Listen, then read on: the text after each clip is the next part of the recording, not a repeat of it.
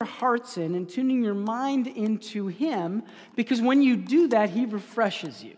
And He brings joy, and He brings hope, and sort of all the things that you feel like you've got a shortfall in your own heart and your own mind, wisdom for living your life and raising your kids and whatever else, you position yourself for worship. Now, one of the things that I want you to notice is that Sunday, we do that, but I want you to think of kind of like a battery charger. That's not necessarily enough to get you through the whole week, and so you want to be going through your week and positioning yourselves to get that battery recharged multiple times. The second thing that we talked about in the GPS series was fellowship.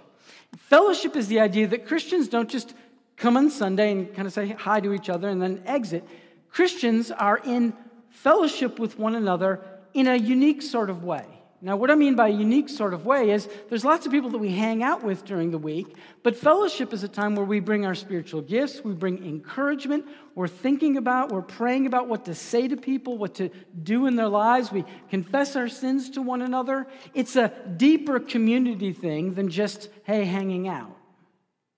The third thing that God is trying to position us to do is discipleship. And discipleship is just this big idea that each of us are on the pathway of becoming more like Jesus, but on that pathway of becoming more like Jesus, we sometimes can't figure out exactly how to become like Jesus on our own. And so we've got somebody that is mentoring us, and maybe we're mentoring somebody else. And we're getting the help that we need to become more mature and more like Jesus. So those are the first 3 weeks. This week, we're going to talk about service. Now, what does that mean? It means basically this. It means that part of what Jesus does is Jesus goes around and He serves people. He goes to the least of these. He goes to lepers. He goes to outsiders. He goes to prostitutes. He does all sorts of things. You see it in really big fashion when He washes the feet of His disciples. And so then there's this open question. And the open question becomes something like this. Are you Christ-like in service? Now, there's a temptation to think that the Christian life is, I know a bunch of information, and I kind of believe that it's true, but then not actually following the pathway, the sort of lifestyle that Jesus lives. And He came to be a model and a template for how we were going to live our lives. There's a quote from a guy named G.K. Chesterton. It says this. It says, the Christian ideal has not been found tried and found wanting. It has been found difficult and left untried. And his argument is that the Christian life is something that a lot of people say they're a part of, but then if we ask sort of the obvious question, prove to me that you are like Jesus, how would we answer that? In Matthew 20:25, it says this. It says, Jesus called them to Himself, speaking of the disciples, and He said this. He said, you know that the rulers of the Gentiles lord it over them, and their great men exercise authority over them. Now, what's going on here, basically, is just this idea that out in the world, the Gentile world, there's important people, and they kind of run everybody into the ground. Now, I just want to let that sit there for a second. And you can think about how this works itself out. There are politicians who and political pundits that want to lord it over you and tell you how to think. There's trolls on Facebook and every other social media, and they want to tell you how to think. And there's sports talk radio, and all the people that are on sports talk radio wish that they really were the coach of the team. And the question becomes something like this. Am I a person who wants to rule over others, tell others what to do? Or am I something very, very different? Let me pray and invite all of us to consider servanthood. Let me pray. Father God, we come before you, and we see your Son. And we see your Son going to people that had lost hope and had lost joy They didn't understand their identity or their purpose or their meaning. And we see your Son, Father, going in and changing that in the lives of those around him. And Father, we would ask that you would encourage us and show us the path to be like Jesus in serving other people's lives. So let me tell you a quick story before I explain more about this. A quick story is this. So some of you that have been here for a while, you know that I suffer with depression. So Friday was extra depression day because it was all rainy and nasty and terrible. And so I was at the store Gabe's, which is just basically cheap clothes if you know anything about Gabe's. And so I'm in Gabe's, and it's raining, and it's miserable, and I'm feeling sorry for myself, and I'm just having kind of dark thoughts. And this really big guy makes eye contact with me, and he comes up to me, and he goes, "Are you a pastor?" Because the man bun and the twisty mustache and the yellow pants scream pastor, right? And I'm like, yes. And he shakes my hand vigorously. And he looks me in the eye.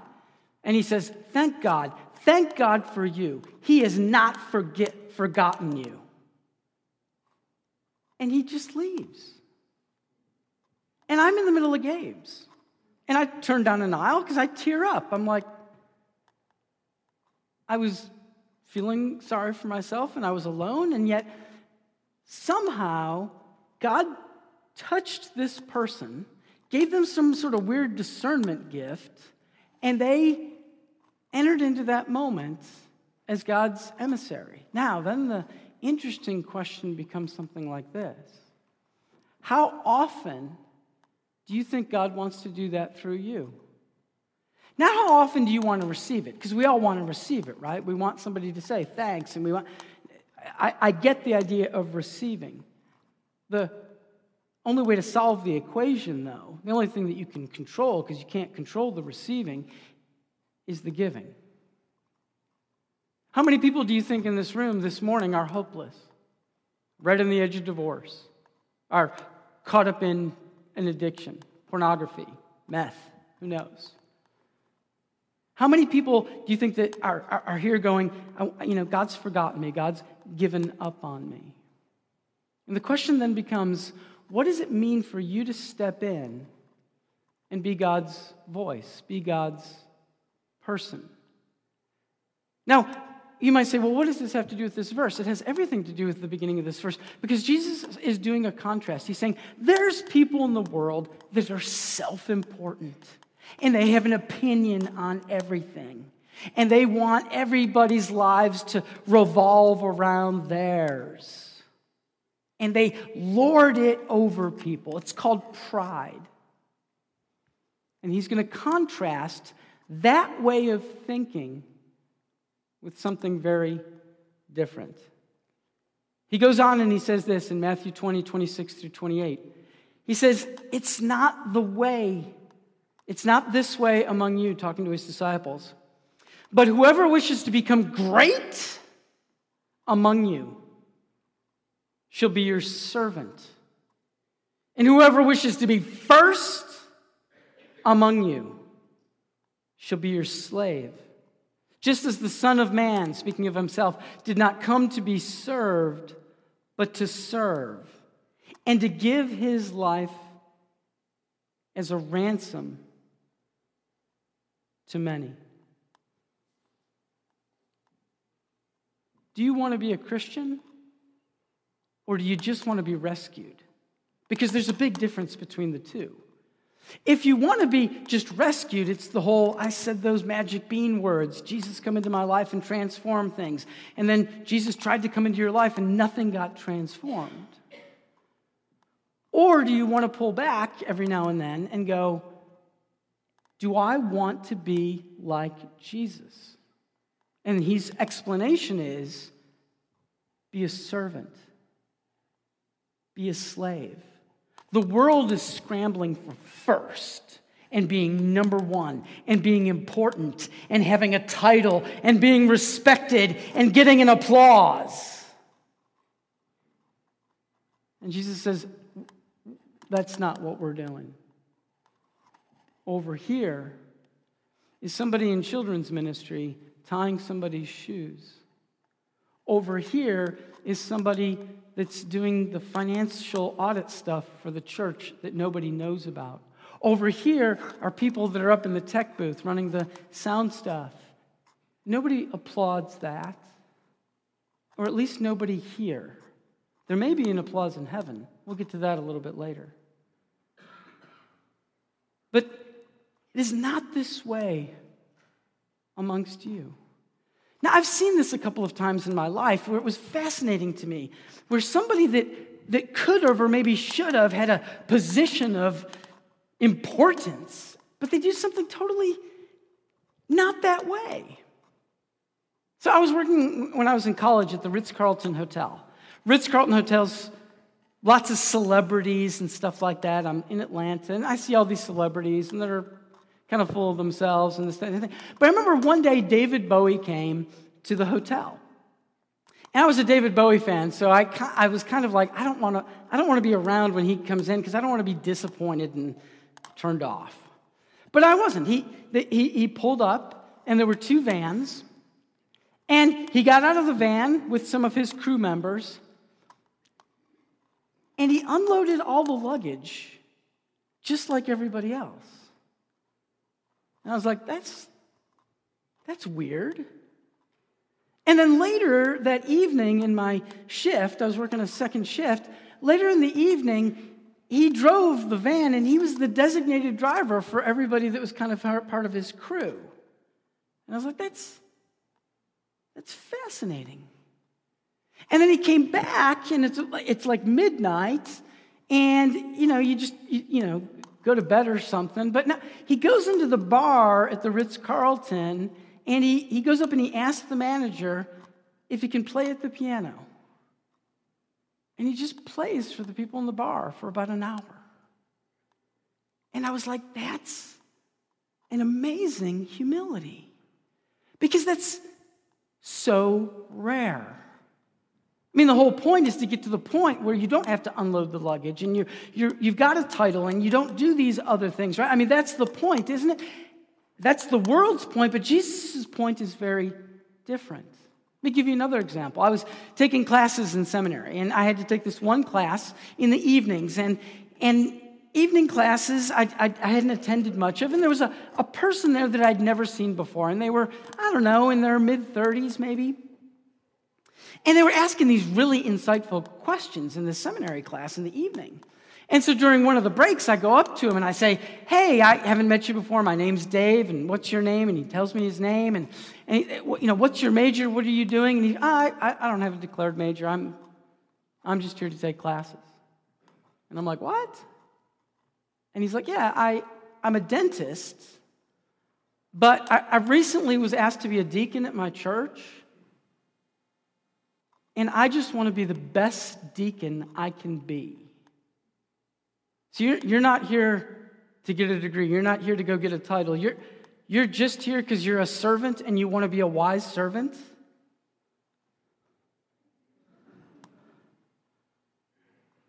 You start to see the difference. And then the question becomes, when we hold up the mirror, is that difference in me?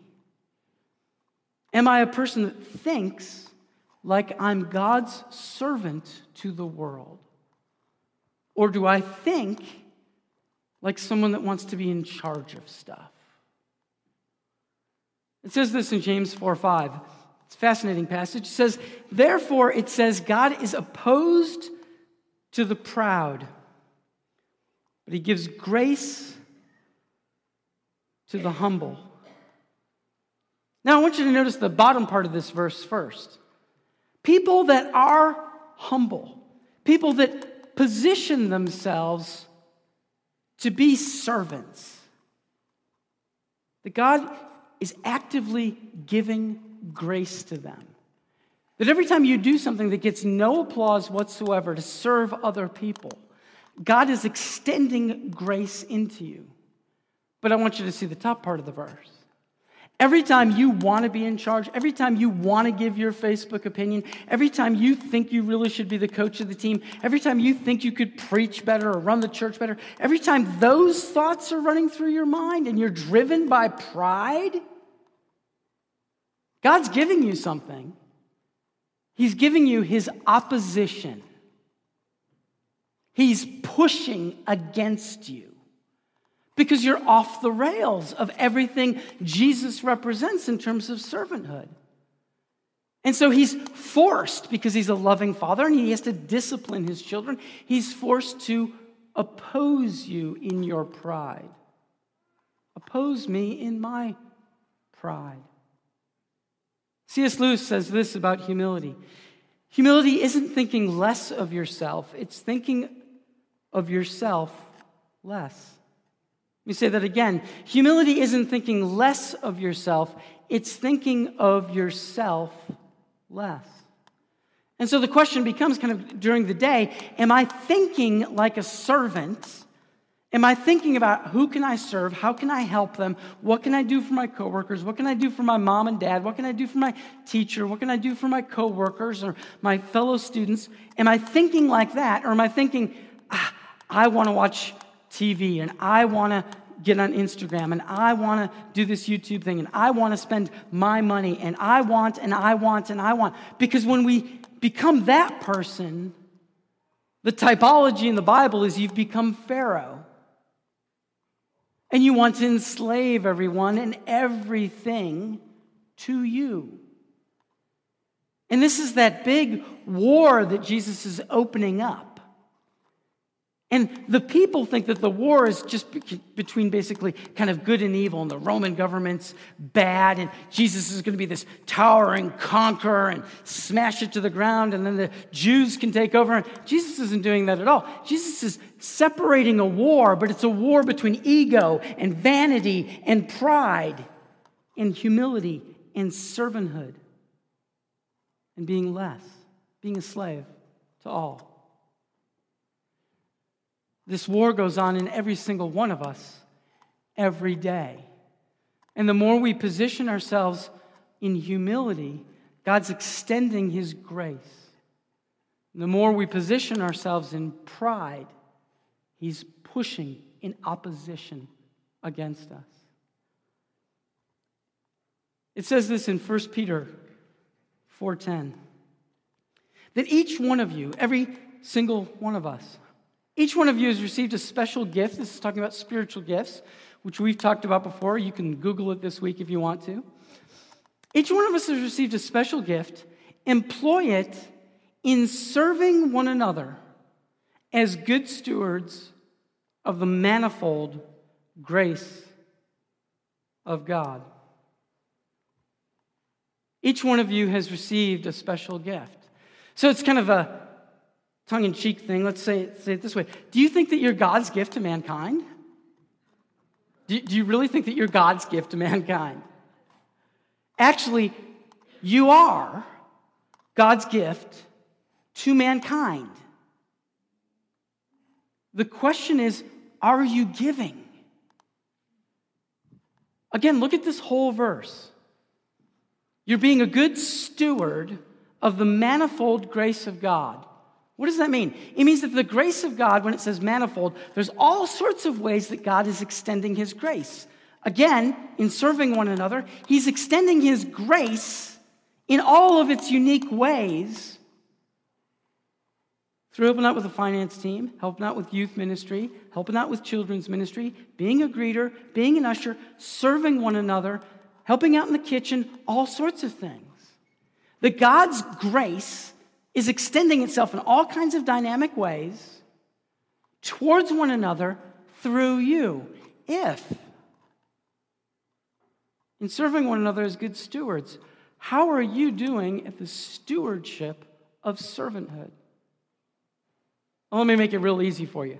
What have you done this week to serve one another in this church? Are you along for the ride, or are you invested in this? Because part of what God is saying is he's saying he wants to extend grace out into the world and into each other's lives. And the way that happens is when we view ourselves as a steward and we're positioning ourselves constantly to serve one another. When that happens, his grace is extended to us and through us into all sorts of people. Or is that not happening? See, that guy that was at Gabe's, he could have just been there to shop for himself. He could have been there just looking for what he wanted, what he liked. But I won the sort of charismatic lottery that day because he walked in going, God, is there something you want me to say to someone? Are you opening my eyes to something? Is there some place? Is there something? Really, that guy over there, why? He's got weird yellow pants and a man bun. Oh, there's this thing. And then he gets a little confirmation, and then he steps all the way into it, and he speaks life to me, which I need every now and then, because every now and then I go, where's God? Everything sucks. God's answer about the whole where's God, everything sucks, may be in your hands to deliver to one another. Each one of us has this special gift. Let me tell you about Uncle Leroy. You don't know Uncle Leroy. Uncle Leroy was not necessarily a rich guy. He was a really frugal guy.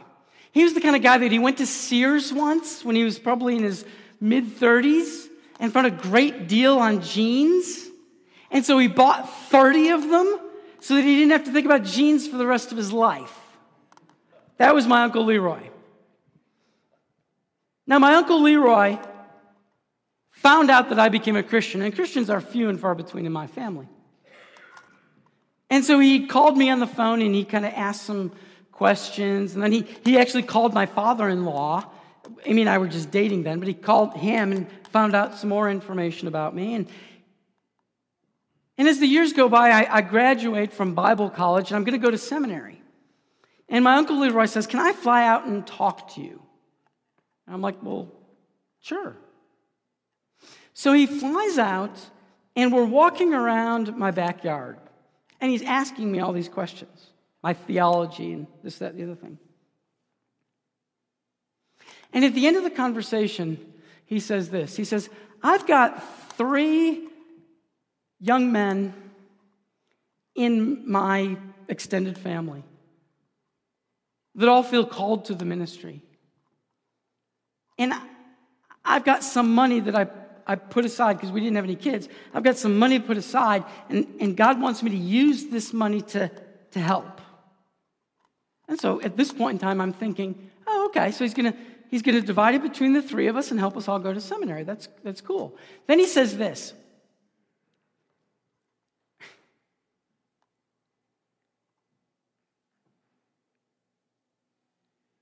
He says, I'm not going to divide it amongst the 3 of you. I'm going to bet the whole wad on one of you. And it's you. Your seminary is paid for. Now, you might wonder what that has to do with service. It has everything to do with service. He was not a rich guy. This isn't just money sitting around. This is a guy going to work every day, and maybe an hour a day is for me. He didn't know it at the time, but looking back, that's reality. He worked for me. And think about the long-term effect his service has on me. Do you not think, if you have any idea what it's like to be a pastor, do you not think in the 33 years that I've done this, that I've wanted to quit? I've wanted to quit a lot. But his service is a testimony in my life that does not let me quit, because it would dishonor what he did and his investment. Now again, that may sound extreme to you, but here's the deal. Your investment, changing diapers over there, your investment in helping the church's finances, your investment in opening up your home to a community group, your investment, it trails off into all kinds of stories that are just as real and dynamic as the one I just told you. But all of those stories are only possible if we view ourselves as a steward and enter into them as a servant. I want you to watch a video here in just a second. And the video basically is a person that is working on something for themselves. And as they're working on something for themselves, they're a little bit frustrated. But then they get a chance to serve someone else. And I would say, by the end of the video, you'll understand what I mean when I say, when you serve yourself, you might get a little joy, but when you serve others, you get joy times joy times joy times joy. Watch this, please.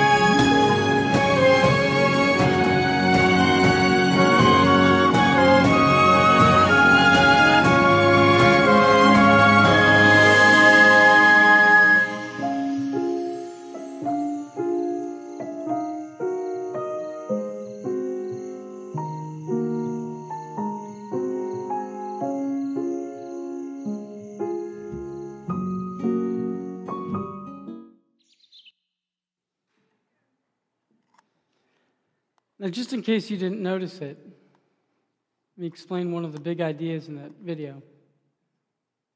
She took her plans, the blueprints, and gave them up to let someone else soar. And it's more joyful than if her own life had succeeded in the thing that she wanted to do. It says this in Hebrews 6:10. And Paul's reminding everybody in the churches, God is not unjust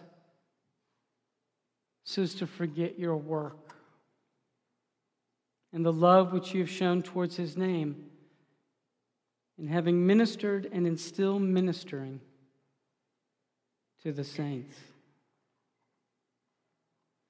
I sometimes think that God is unjust. It's a fallen, broken world. I sometimes think that God has forgotten me. And the reason why is I do all sorts of acts of service. I do all sorts of things for people. And there's no applause. There's no...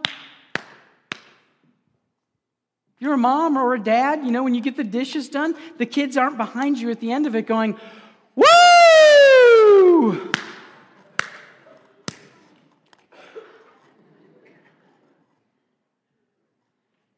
But here's the important thing that Paul's putting into play. Paul's putting in play, you're just not getting the applause now. God's not unjust, and God hasn't forgotten. When you stepped into the school cafeteria and instead of going to your friends, you went to the new person that was all by themselves, God hasn't forgotten. When you know that one of your coworkers is going through divorce, and everybody else is going to go have fun, and you say, hey, can I take you out to lunch, or can I take you out after work, or can I watch your kids some Friday or Saturday night so that you can go get a break? Nobody may be there to applaud, but God remembers. He's not unjust. He won't forget. And notice what it says exactly that he's not forgetting. The love which you have shown towards his name. And most of us that are Christians say, I have love for God and his name. But the expression of that love is the focus point in this verse. And having ministered to, and in still ministering to the saints. Positioning ourselves to serve one another. To serve the church family. It's interesting when Jesus is resurrected from the dead and he meets Peter and he asks Peter, do you love me? And Peter goes, yeah, I love you. But here's the interesting response. At the end of the response thing, Jesus says, if that's true, if you love me, worship really good. No, that's not what it says. Tithe money, that's not what it says either. Be really moral, it doesn't say that either. Peter, do you love me? You know I love you. Then feed my sheep. Tend my lambs. Take care of my people. Position yourself as a servant, slave to one another. Most of the crowns of pride are out of reach for us.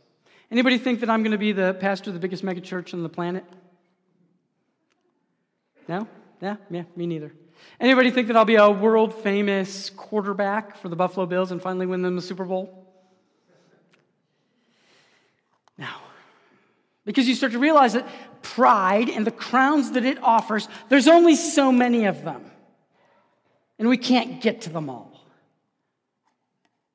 But the crowns of humility are available to everyone. And Jesus says, you want to know what heaven's going to be like?